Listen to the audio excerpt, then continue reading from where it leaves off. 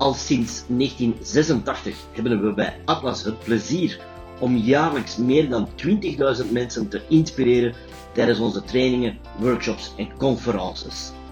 Met deze podcast willen wij bij onze klanten en interessante sprekers nieuwe inspiratie opdoen en deze met heel veel plezier met jullie delen. Mijn naam is Gwen Kuijlen en welkom op deze podcast. We zijn hier vandaag opnieuw samen voor een geweldige podcast op te nemen. Vandaag met Annelies en Hilde van Eligio. Eligio, ze gaan het u zo dadelijk wel zelf uitleggen wat ze precies doen en waarom dat we hier vandaag samen zijn. Maar ik kan zeggen dat ik ze al jaren als klant mag rekenen en dat wij ongelooflijk fier zijn om te kijken hoe de groei van dit bedrijf de laatste jaren heeft plaatsgevonden. Een prachtig verhaal en ik laat ze dat liefst zelf vertellen uiteraard. Dus Annelies, vertel eens het verhaal van Eligio. Hoe is dat allemaal tot stand gekomen? Ja, ik zal beginnen met uit te leggen wat Eligio juist doet als activiteit.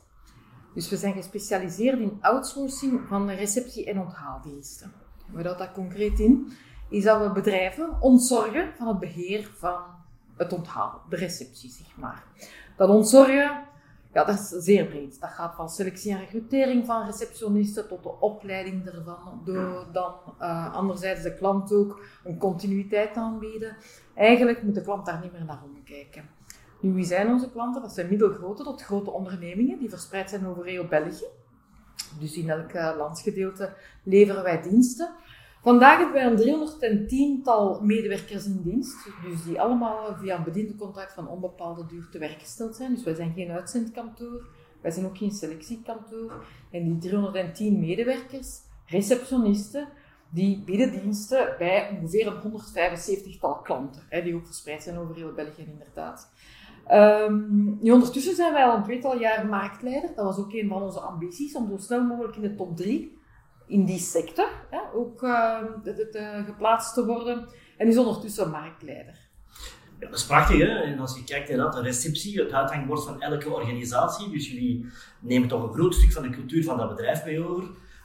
Iets waar dat niet zo evident is om dat als externe partij te doen. En toch slagen jullie daarin om daar jullie steen in bij te dragen en daar een belangrijke positie in te nemen. Hè? Maar hoe is dat idee dan ooit tot stand gekomen? Want ik kan me inbeelden dat een dikke 10 jaar geleden dat jullie ergens het idee gehad van die onthaaldiensten, daar kunnen we iets mee doen. Ja, nu, Eligio is opgericht in 2011, dus we bestaan 11 jaar. Sinds maart van dit jaar. Hilde, Xavier en ikzelf, wij waren collega's bij een alternatieve speler in de markt, maar binnen diezelfde activiteit. Dus we kenden elkaar al voorheen als collega's. Nu, ikzelf zat in een salesfunctie, Hilde ook, dus ik kwam bij klanten. Ik wist dus perfect wat mijn werkgever op dat ogenblik sterk in was. Ik wist ook wat er speelde in die markt en wat onze concurrenten deden. Alleszins gezegd verondersteld om dat te weten, maar dus we wisten perfect wat de sterktes lagen, maar ook wat de blinde vlekken zaten. En eigenlijk merkten we dat die blinde vlekken, die zagen we bij alle andere leveranciers ook. Dus wij vonden dat dat beter kon. Wij vonden dat dat anders kon, wij vonden dat dat beter kon. En wat dat betreft zaten wij zeer snel met 3 op dezelfde golflengte.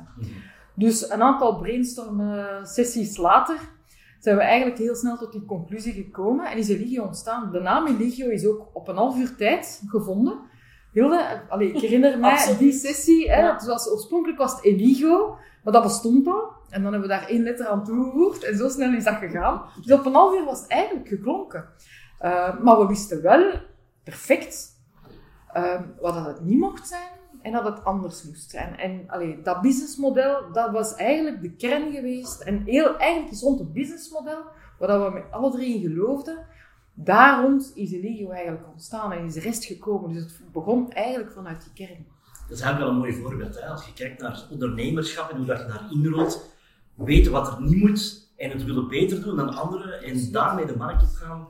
Dat is uiteraard wat een belangrijke startpunt is. Ja, absoluut. En dat verhaal van ondernemerschap, die kriebel, zat die er al lang in? Of hoe is die juist ontstaan? Ja, maar inderdaad, vaak hoor je zo dat het ondernemen iets is wat je in de familie ziet, dat een bepaald gen is, dat van de ene op de andere wordt doorgegeven.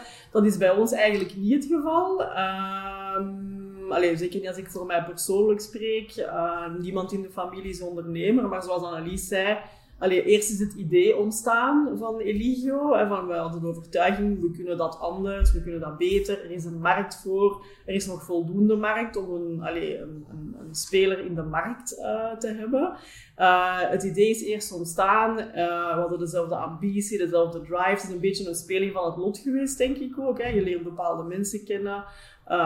Met dezelfde visie en op die manier is dat eigenlijk een stukje organisch gegroeid, het ondernemerschap. En ik moet zeggen, ik denk dat ik voor iedereen spreek binnen Eligio. We hebben daar nog geen spijt van de beslissing die we 11 jaar geleden hebben genomen. Ja, absoluut. Het is keihard werken, maar je krijgt er ook heel veel voor terug, heel veel autonomie. Het is heel anders dan om in een grotere groep te werken, waar je weinig individuele speelruimte hebt. Dus het was een goede beslissing om ermee te starten. En zoals Annelies ook zei, de ambities die we van in het begin hadden, die hebben we heel nauw opgevolgd en ook waargemaakt. Dus een fijn verhaal. Ik hoor je wel een aantal belangrijke dingen zeggen, denk ik. Een gezamenlijke visie hebben, samen op dezelfde golflengte zitten. Wat jij net zei, Annelies, van weten wat willen we niet en wat willen we wel. En van daaruit samen iets opbouwen. Nu, jullie zijn erin geslaagd, je zegt het net, van op 11 jaar tijd tot marktleider te worden in een markt waar toch al een aantal gevestigde waarden waren, wat op zich een onwaarschijnlijk knap verhaal is. Hè? Die uitbouwen en dat managen van die groei, hoe hebben jullie dat ervaren? Hoe heb je dat de afgelopen jaren aangepakt? Want dat is toch geen evidente zaak, denk ik. Hè? Nu, ik sprak daarnet over die blinde vlekken. Waar wij heel snel waren achtergekomen, zoveel jaar geleden. En daar wilden we absoluut een antwoord op bieden. En die blinde vlekken, dat merkte ook wel dat onze klanten hebben die ook herkend, die blinde vlekken. En dus dat verhaal met welke dat wij kwamen. En dat is misschien interessant om daar dan op terug te komen van over wat gaat dat dan exact. Eigenlijk heb ik gemerkt dat aan alle klanten, als we nu vandaag naar ons klantenbestand zouden gaan vragen van wat is uiteindelijk de reden geweest waarom dat je op zo'n korte termijn die keuze hebt gemaakt, dan is dat eigenlijk exact daarom, voor dat verschil dat wij hebben gemaakt. Dus dat businessmodel, dat stond als een paal boven water en wij hebben dat gewoon 100% waargemaakt. Dus die hebben eigenlijk de ambitie die wij hadden en de shared values die wij daar rond hadden, onze klanten delen dat gewoon mee. Dat is het absoluut. Ik kan daar nu verder op gaan van over wat gaat dat juist, die blinde vlekken. Ik denk dat het wel interessant is voor de luisteraars, hè, om eens te kijken van hoe is dat idee dan concreet ontstaan. Hè? Want dat gaat in de markt vinden, is iets wat we allemaal zoeken. Ja. Maar hoe zijn jullie daar dan op ingespeeld? Wij merkten dat eigenlijk de spelers op de markt een centrale organisatie hadden. Dat wil zeggen dat afhankelijk van het bedrijf, dat je ergens op een centrale plaats, wat dat dan Antwerpen, Brussel, Gent is, een aantal mensen zitten die centraal een hele organisatie aansturen. Maar dat is nu net het probleem, je zei het daar straks zelf, rond outsourcing. Hoe gaat die ploeg van medewerkers die verspreid zitten over heel België, hoe gaat die dan nu als werkgever gaan binden? En dat is een grote uitdaging. En dan merk je dat elk bedrijf stoot daar tegenaan. Dus dat moest ook anders. Hè? Dus de andere spelers zijn centraal georganiseerd. Dus je hebt daar ergens op een centrale plaats een groep mensen zitten die afhankelijk van de organisatie tussen de 100 en 200 mensen moeten gaan aansturen, gaan opbellen, een planning gaan beheren, centraal. Maar als werknemer, ergens ten velde, heb je elke keer iemand anders aan de lijn. En wat merk je dan, is dat die mensen die centraal die ploeg moeten gaan aansturen, die hebben eigenlijk nog een medewerker van dichtbij gezien, nog een klant van dichtbij gezien. Met alle gevolgen van die, betrokkenheid 0,0. Van uw medewerkers 0,0 betrokkenheid. Wie is die een werkgever? Buiten het feit, ik krijg daar mijn loonbrief van. Ja, daar hield het dan ook op. Maar ja, een werknemer die niet betrokken is, wat is het resultaat? Uw personeelsverloop gaat pijlsnel de lucht in. Uw absentisme stijgt meteen tot ongekende hoogte. Dat kost enorm veel geld aan een onderneming. Dat is enorm, die kost. En dan spreek ik over de kwantificeerbare kost. Maar je verliest ook aan kwaliteit bij je klanten. Want ja, dat personeelsverloop komt elke keer op aan een andere receptioniste. Dus dat is niet waar de klanten voor kiezen. En dus wat is het antwoord daarop? En nu wil ik tot de essentie komen. Dat is die decentrale organisatie. Dat wil zeggen dat wij per regio een afzonderlijke groep hebben. Wij noemen dat clusters. Dat kunnen regio's zijn. Hè. En eigenlijk is Eligio onderverdeeld in clusters, mini-ondernemingen die eigenlijk zeer autonoom werken. En dus wordt de groep van receptionisten onderverdeeld in kleinere groepen die beheersbaar zijn. Minder complexiteit. Je hebt één teamleader of een clusterverantwoordelijke per regio, dus ook regionaal georganiseerd, die groep aanstuurt. Dus minder complexiteit, beheersbaarder, maar je bent regionaal aan het werken. Regionaal, dan heb ik het toch ook over ecologische voetafdruk. Mensen moeten minder verrijden. Uw brandstofkost daalt. Allee, wordt vandaag ook belangrijker. Mensen komen niet te laat, ze staan in de files. Dus het welbevinden van uw werknemers wordt ook groter. Werknemers die gelukkiger zijn, blijven ook langer. Dus het is een keten van elementen die daaraan gekoppeld zijn. En uiteindelijk is dat wat onze klanten telkens hebben voor gekozen. Dat is een van de blinde vlekken. Dat is de belangrijkste. Ja, dat is wel een hele goeie, denk ik, in 2022, als we spreken over zowel die ecologische voetafdruk, die voor elk bedrijf belangrijk is, maar ook het welzijn en het welbehagen van mensen op hun job. Graag doen wat je doet is één ding, maar uw betrokkenheid is een prachtig woord waar iedereen naar op zoek is. Iedereen wil betrokken medewerkers. Meer dan ooit. Ja. Dus dat was in 2011 belangrijk. Vandaag is de brandstofkost niet te vergelijken met wat die in 2011 was. En de arbeidsmarkt ook niet. Er is een arbeidskrapte vandaag. De goede mensen die je hebt, die wil je gewoon houden. Ja, absoluut. En dat lost je onder meer op door dicht bij je mensen te zijn, in regio's te werken, mensen niet te ver van huis laten werken en betrokken te laten voelen, ook al werken ze decentraal, toch nog altijd een onderdeel van Eligio te zijn. Voilà. Ja, dat is wel mooi. Ja, en die clusterverantwoordelijkheid, dus wat elke regio, daar zitten dus de groep mensen, in de groep medewerkers in die regio te werk gesteld zijn, die hebben ook telkens een clusterverantwoordelijke. Een regioverantwoordelijke, zeg maar. Die regioverantwoordelijke, die is teamleader, dus die heeft een gezicht voor die groep mensen. Dat is niet centraal ergens iemand, dat ik niet weet wie, die heeft een gezicht. Maar die werkt ook zelf als vliegende receptioniste bij de klant. Dus dat is ook het gezicht bij je klant uiteindelijk. Dus dat maakt dat uiteindelijk Eligio daar op regelmatige tijdstippen ook een gezicht aanwezig heeft, dat uw klanten te woord staat, dat uw medewerkers te woord staat. En dus alle communicatielijnen tussen klant, tussen medewerker, want het is eigenlijk een tripartite waar je in zit.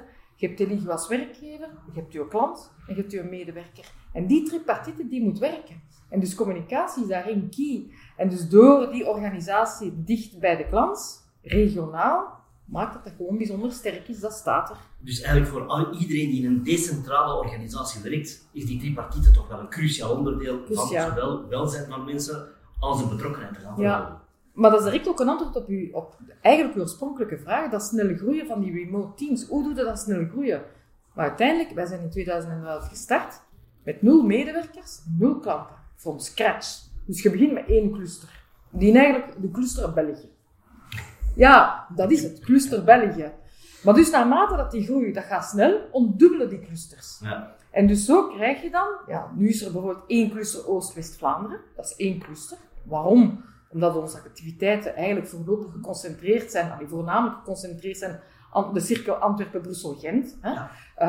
Dus nu is dat 1 cluster, maar het zou perfect mogelijk zijn dat als de groep klanten en medewerkers exponentieel zou toenemen in de regio's Oost- en West-Vlaanderen, dan is de volgende stap, vanaf dat die groep te groot wordt, moet je die gaan ontdubbelen en terug gaan decentraliseren. En dan zou dat dus perfect kunnen dat je een cluster Oost-Vlaanderen en een cluster West-Vlaanderen krijgt. En dat maakt dat je die remote teams eigenlijk kunt aansturen centraal. Want nu is het zo dat dus je hebt die clusterverantwoordelijken die regionaal werken. Ik wou iets vertellen en ik ben met een draad kwijt. Ja, en wat dan misschien ook wel nuttig is om daarbij toe te voegen, is dat door die remote teams en de decentrale organisatie, dat we die snelle groei ook nooit als ongecontroleerd hebben ervaren. Dat was inderdaad een snelle groei, maar door altijd te kunnen bijbouwen, is het altijd wel een gecontroleerde groei geweest. Het zijn altijd blokken die worden toegevoegd. Dat is manageable, voilà. En dat is ook wel belangrijk in het verhaal.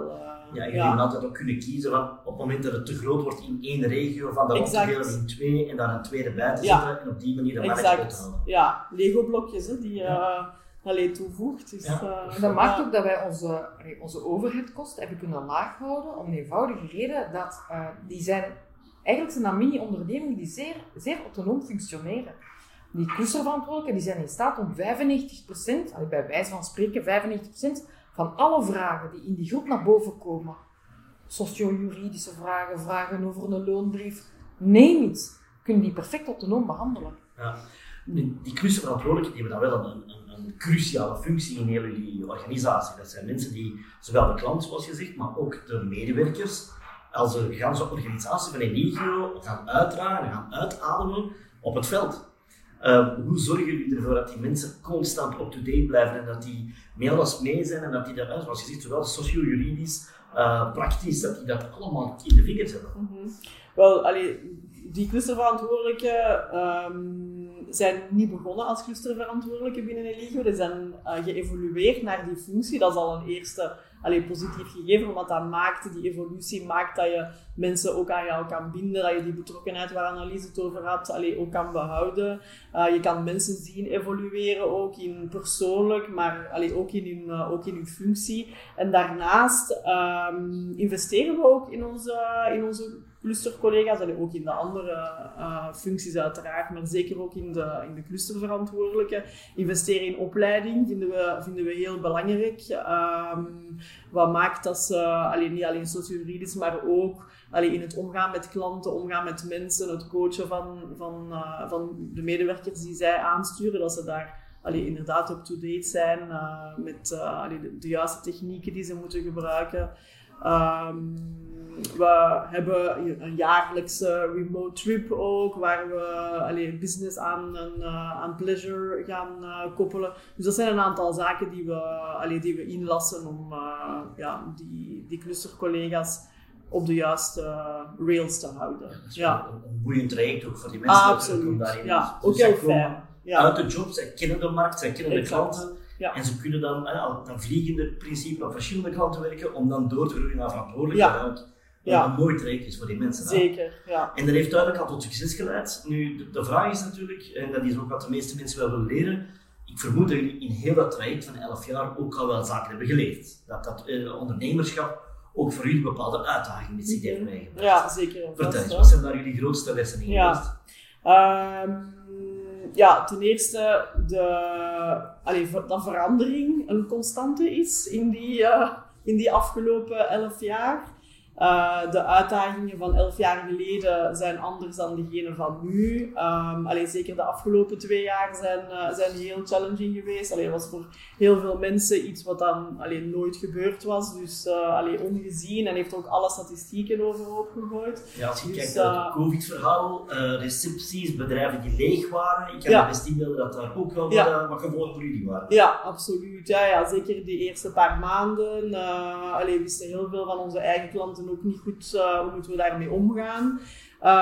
Dus niet alleen was dat een uitdaging voor ons, maar ook voor onze receptionistes ter plaatse. We waren vaak de enige mensen die nog on-site waren om het gebouw open en dicht te doen, bij wijze van spreken. Gelukkig zijn we relatief snel uit die eerste fase kunnen gaan. Maar eigenlijk de grootste uitdaging was om mensen vanuit een soort slaapstand terug te gaan activeren, wat het heel rustig geweest is qua bezoekers, qua randtaken.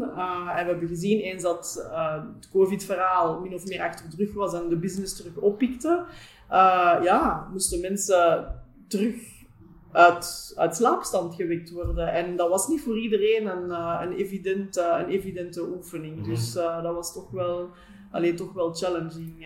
Bij de receptie komt vaak veel meer kijken naar wat de meeste mensen denken. En als je zegt uit die slaapstand halen, wat behelst dat dan? Wat moesten mensen plots allemaal terug mee gaan doen en anders gaan doen en opnieuw gaan oppakken? Ja, hetgeen ze pre-COVID deden uiteraard. Mensen kwamen terug naar kantoor. De receptie is vaak een centrale afdeling binnen het bedrijf, waar mensen met heel veel verschillende vragen terechtkwamen. Dus dat aspect moest opgepikt worden. Er kwamen terug meetings, events worden terug aan de lopende band georganiseerd. Dus die dynamiek was uit veel organisaties wel weg en dus ook uit het receptiegebeuren. En we hebben gemerkt dat voor sommige collega's niet zo evident was om terug veel mensen over de vloer te krijgen, terug veel moeten organiseren, coördineren, multitasken, schipperen tussen verschillende dingen. Ja, die dynamiek was er een beetje uit in veel organisaties. Nu, we hebben met onze klanten partnership, dus het zijn altijd duurzame engagementen. Naar de medewerkers, naar de klanten toe. En ik spreek dan over die bewuste tripartiten en dat trekt zich eigenlijk ook door in zo'n verhaal. We hebben met iedere klant rond de tafel gezeten en ieder verhaal was ook een ander verhaal. Dat is niet zomaar copy-paste en dat zit voor al onze klanten. Bij sommigen, zoals dat Hilde het terecht aangeeft, medewerkers was dat inderdaad terug heractiveren. Hoe ga ik in een nieuwe toestroom van workloads, hoe ga ik dat terug gaan managen? Anderzijds is het ook wel zoeken. We merken dat een aantal van onze bedrijven, van onze klantbedrijven zal ik maar zeggen, toch naar een soort van hybride werking blijven gaan. Hè? Dus dat het niet meer 100% kantoorwerk is. En daar moeten wij ook mee omgaan. Hè? De receptiefunctie krijgt een stukje een andere invulling op dat ogenblik. Die blijft bijna nog belangrijker dan voorheen, want mensen komen naar kantoor voor die verbinding. Laat dat nu net zijn waar een receptioniste een sleutelfunctie in is. Dus die functie veranderd ligt. Hè. Maar dat maakt dat als er dan ook minder interne medewerkers zijn, omdat je inderdaad met een hybride werking zit, dat je extra invulling kan geven, extra taken kan geven aan de receptie, omdat die ruimte er dan wel komt. Dus, en daar is het ook zoeken, samen met de klant en met de medewerker, hoe kunnen we een zinvolle invulling geven met een nieuwe realiteit. Ja. En dat kan bij sommige bedrijven op één vlak zijn, en bij andere bedrijven op een ander vlak zijn. In ieder geval zijn we daar, en dat kunnen we weer wel zeggen, bij 100% van onze klanten tot een oplossing gekomen die eigenlijk dat duurzaam partnership nog eens onderlijnt. En dan merk je pas wat een partnership is. Een partnership dient niet voor als alles goed gaat, maar als er problemen zijn. En dan komt een partnership naar boven van, kom je daar nu samen uit? Of kom je daar nu samen niet uit? Ook in moeilijke tijden. Vooral in moeilijke tijden. In gemakkelijke tijden komt iedereen overal uit. Het is in moeilijke tijden dat uw partnership gechallenged wordt. En dus wat dat betreft zijn wij nu gelukkiger dan ooit tevoren. Want nu kun je eigenlijk pas zeggen van, ja, die storm die hebben we wel doorstaan, samen. En wat zijn daar dan de beste tips die je kan geven aan misschien nog jonge ondernemers, mensen die daar ook in zitten, waar je van zegt van ja, die kan ook wel door een storm. Dat is niet altijd COVID, laten we hopen. Maar er zijn altijd wel zaken waar dat we doorheen moeten. Dus wat zijn dingen die voor jullie het verschil hebben gemaakt, waar dat je die partnerships in kan creëren en waarin dat je ook floreert als bedrijf? Omring je met de juiste mensen. Ik denk dat dat heel belangrijk is als jonge of startende ondernemer of oudere ondernemer. Maakt niet uit. Wat is het de juiste mensen. Ja, mensen die complementair zijn aan jezelf. Als we naar ons kijken, de 3 mensen die aan de wieg hebben gestaan van Eligio. Heel veel mensen vinden het gek dat wij na 11 jaar nog altijd samenwerken. Dat is niet zo evident. We zijn ook heel verschillend en in dat opzicht zeer complementair. Dus je hebt mensen nodig waar je af en toe mee kan sparren, die je inspireren, die elkaar ideeën kunnen geven. Dus dat vind ik heel belangrijk, omring je met de juiste mensen. Die complementariteit, wat je zegt, is wat we vaak wel horen, is dat mensen op zoek gaan naar gelijkgezinden. Ja, mensen die gelijkaardig denken, die de gelijke stijl hebben. Maar het is net in de complementariteit dat voor jullie de meerwaarde zit. Dat is sterk te vliegen, absoluut. Ja. En ook jezelf misbaar maken is, vind ik ook een hele goede tip. Iedereen is vervangbaar en ik denk als je als ondernemer misbaar kan zijn in de organisatie, dat het dan wel een geslaagd iets is. Dat is ook een concept wat we niet al te vaak vinden. Hè? De meeste ondernemers vinden zichzelf het is moeilijk, hè? Ja. Willen beschikbaar zijn en belangrijk zijn in de organisatie. En jij zegt net het tegenovergestelde. Maak jezelf misbaar. Exact. Ja, door te investeren in andere mensen, zolang dat zij de nodige autonomie hebben, de nodige kennis, om het geheel over te nemen. Ja, dat vind ik zelf een heel waardevolle dus jij gaat echt gerust hard op vakantie? Ik ben er nog niet, maar het is wel een tip, ja, absoluut. Ja, dat zit ook wel in het DNA. Ik bedoel, maar als we kijken naar de collega's die ondertussen mee het salesteam versterkt hebben, Nico, Midas, maar evengoed Kim, op kantoor en naar HR toe. Dat zijn mensen die vanuit de organisatie organisch gegroeid zijn. En daar zetten wij heel erg op in, op het sterker maken van iedereen. Iedereen die bij Eligio de wens heeft om door te groeien, zich te ontplooien, zal ik maar zeggen, bij te leren, die krijgt daartoe de kans. En iedereen is vanuit dat concept doorgegroeid, vanuit die waarde, zal ik maar zeggen. En dat geldt echt voor iedereen. En dat maakt het verhaal ook naar klanten heel sterk. En naar het aantrekken van nieuwe medewerkers heel sterk. Het zijn mensen die je kunt motiveren om inderdaad alle functies te vervullen binnen Eligio. Absoluut. It's all about trust. Ja, dat is mooi. Ik vind het heel mooi. Ik ga even een aantal dingen samenvatten wat ik net heb gehoord. Hè. Want ik hoor één zeggen, wat jullie heeft samengebracht is een gezamenlijke visie. Weten in de markt, wat lukt er niet, wat is er niet goed wat we momenteel doen en hoe kunnen we daarop versterken. Ik hoor de complementariteit noemen van jullie met z'n drieën, totaal verschillende personen. Maar net daarin zit jullie kracht om dat van elkaar ook te snappen en daar op elkaar in te bouwen. Jezelf misbaar maken en zorgen dat andere mensen groeien daarin en de plaats kunnen innemen. En dat iedereen kan groeien in zijn positie en de vrijheid heeft om zich te ontplooien, om beter te worden in wat ze aan het doen zijn. Heb je dat juist samengevat dat ongeveer de essentie en het succes van Eligio heeft bepaald? 100%. Ik zou het niet beter kunnen samenvatten. Zo. Zijn er nog zaken die jullie graag toevoegen, dames, aan dit gesprek? Ik niet, ik wil u bedanken alleszins. Met heel veel plezier. Ik wil jullie graag bedanken voor de bijdrage. Ik hoop dat iedereen ervan geniet. Als er vragen zijn, dan horen we dat graag. Heel graag tot de volgende keer. Dank je wel. Dank je wel.